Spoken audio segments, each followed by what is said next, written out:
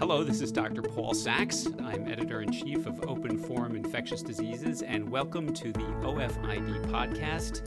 And as a reminder, that's OFID, not OFID.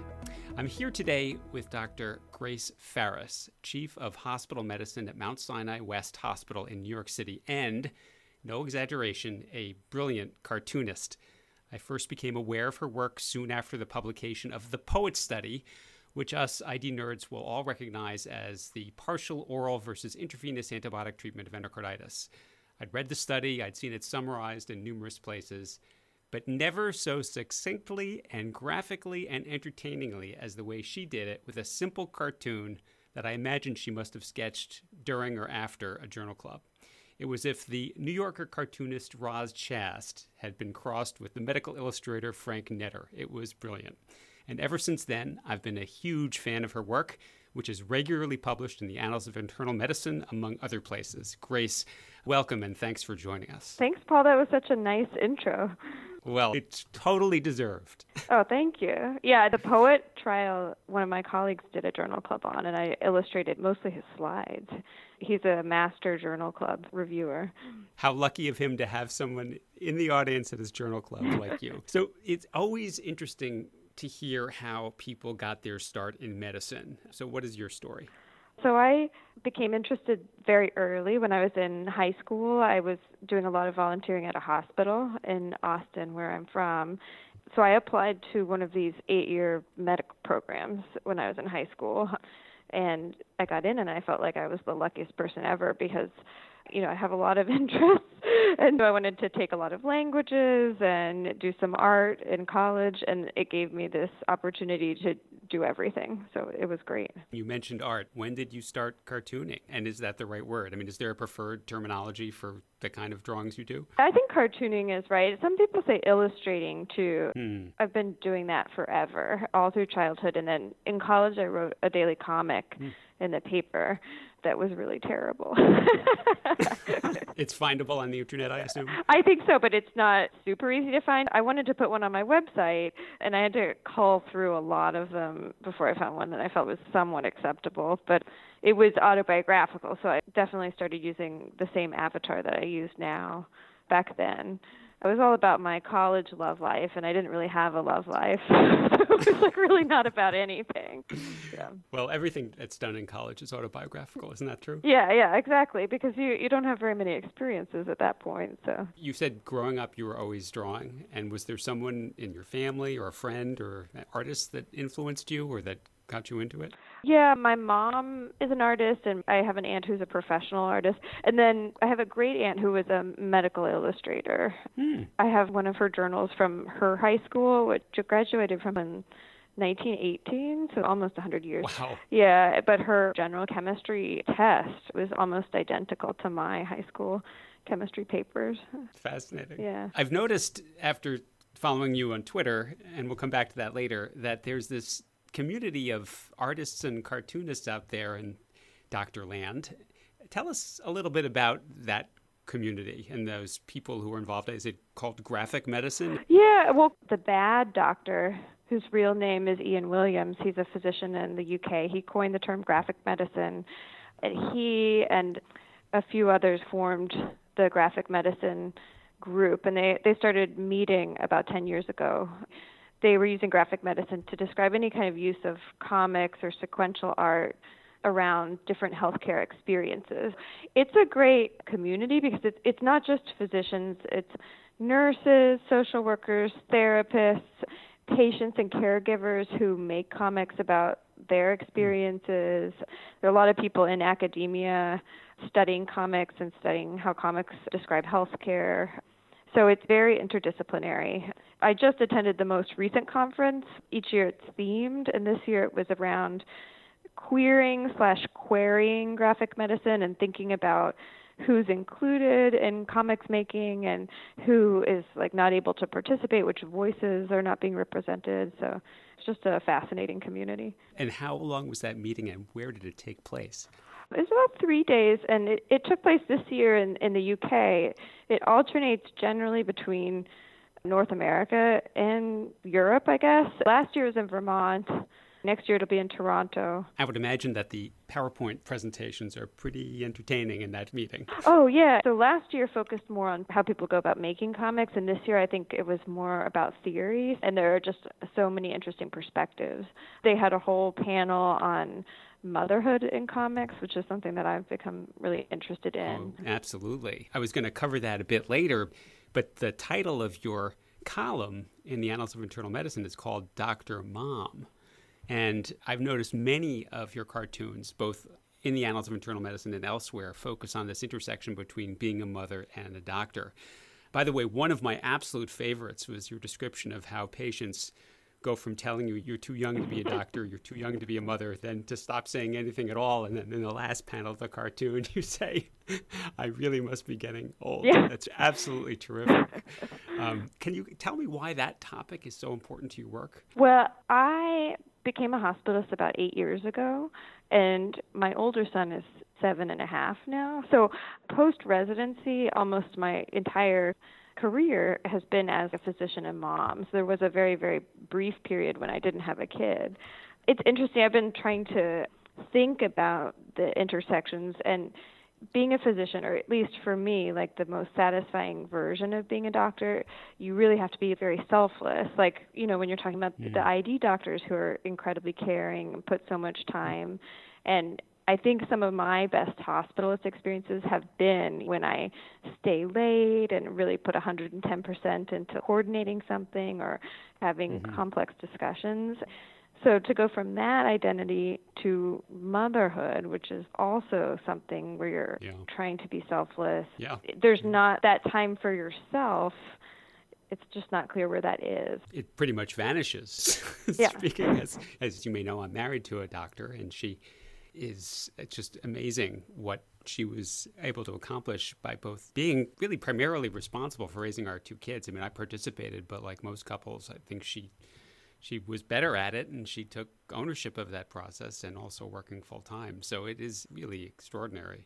And would she go to grand rounds or those early meetings? Well, that's exactly why so much of what you write resonates, because every time I'm invited to a 7 a.m. meeting or a meeting that takes place at, say, 5:30, I think back to when we had little kids at home, and every one of those meetings for both of us was just an enormous challenge, and I don't know if that people really appreciate that. Yeah, I have a meeting that takes place at 7:45 once a month, and every single time that date comes around, even though it's recurring, it's like the world stops. We have to re-figure out what we're going to do. So it's I would like to go to grand rounds, and I want to attend these professional development activities, but then at the same time, I also want to take my kids to school. That aspect, it's definitely a place of privilege, but that feeling of wanting to make a carbon copy of yourself and be in 2 places at once. Exactly. One of my favorite colleagues, and she's a brilliant ID clinician, can't come to one of our weekly clinical conferences, and she basically said, when I had my 3rd kid, I realized I couldn't go anymore. It was sad for me, but I completely get it. And in your cartoons, a really nice way you describe this tension for working mothers. I'm going to get back to social media for a second. I did discover your work on Twitter, I admit it, and I told you already it was the Poet Study Summary. I gather that social media is very important for distributing your work and getting it out there, and I'm wondering how you cultivate it without having it take over your whole life. Oh, yeah, and I also would like to hear your Twitter origin story. Because I'm pretty sure that I found your podcast in late 2017. Was it going then? Oh, it's been going on forever. Okay. I'm just kidding. Yeah, I think I found it sometime in 2017, and I'm sure through Twitter. I'm sure somebody retweeted it. But I'm much more invested in Instagram now. Of course. Because it's just so easy to look at images on Instagram, and it's easy to prepare them. Med Twitter, for me, has been a really nice way to transition from when I was working in Boston and had this really rich academic group that I was a part of, and to moving to New York and being discombobulated in a very different setting. And that has helped me feel like I'm still connected and have a sense of what's new or what people are arguing about. It gives me a sense of community. Absolutely. I had a Twitter account for probably 6 or 7 years, and I basically had no idea what the whole thing was and why people even paid attention to it. And it just seemed like a place where people could make fools of themselves and get into terrible controversies and internet squabbles. And so I stayed away. And then eventually the person who convinced me to try to go back to it was someone who I work with at the New England Journal of Medicine Journal Watch site. And she said, this is a great place to learn about other aspects of medicine, not just your own, and also learn more about your aspect of medicine. And then she said it's a good way to promote your own work. Mm-hmm. And that's what grabbed me. So I have found it very entertaining. And there's a lot of pushback from people in my generation, but ultimately, I think most of us find it rewarding. Instagram, by the way, is perfect for your medium. I agree. I have a couple of other questions to ask you, if I might. I was looking at your website, and something in your CV caught my eye, which is that you spent a year as a fellow in bioethics. What was that experience like, and what did it teach you? That was a great opportunity that I did concurrently with my hospitalist job. And it's a wonderful fellowship because it's set up for people who are doing clinical work, but also sometimes you'll have journalists or lawyers take it. And for me, I had been doing some medical ethics at Beth Israel where I was, because we had a liaison program where we would run some ethics discussions quarterly. And so I wanted to have a better background in medical ethics, and it definitely gave me that. I ended up making a comic for my final project. That was also around the time that I was exploring making comics. My boss had suggested that I submit to the new section in the Annals, the graphic medicine section. That was around the same time. That fellowship introduced me to the whole idea of microethics, which I'm still really interested in, which is not the giant should you pull the plug questions, but the smaller questions, that do cause a lot of moral distress. And so when I do ethics case discussions with our group now, those are the ones that I like to explore, because they're very gray. Microethics, of course, to this ID doctor, you're not talking about microbes or organisms. I'm sure there are microethics too. There probably are. But when you say microethics, you mean things that are not in that giant, what would you do? You have a potential life-saving therapy and it's only available for one person and more than one person needs it. So what's a microethics question? Well, some of the questions are things like, when you're going to consent somebody for a blood transfusion, what exactly do you tell them? Mm-hmm. Social media has a lot of examples. How much of a story is it acceptable for you to tell about a patient encounter online? Lots of gray zones.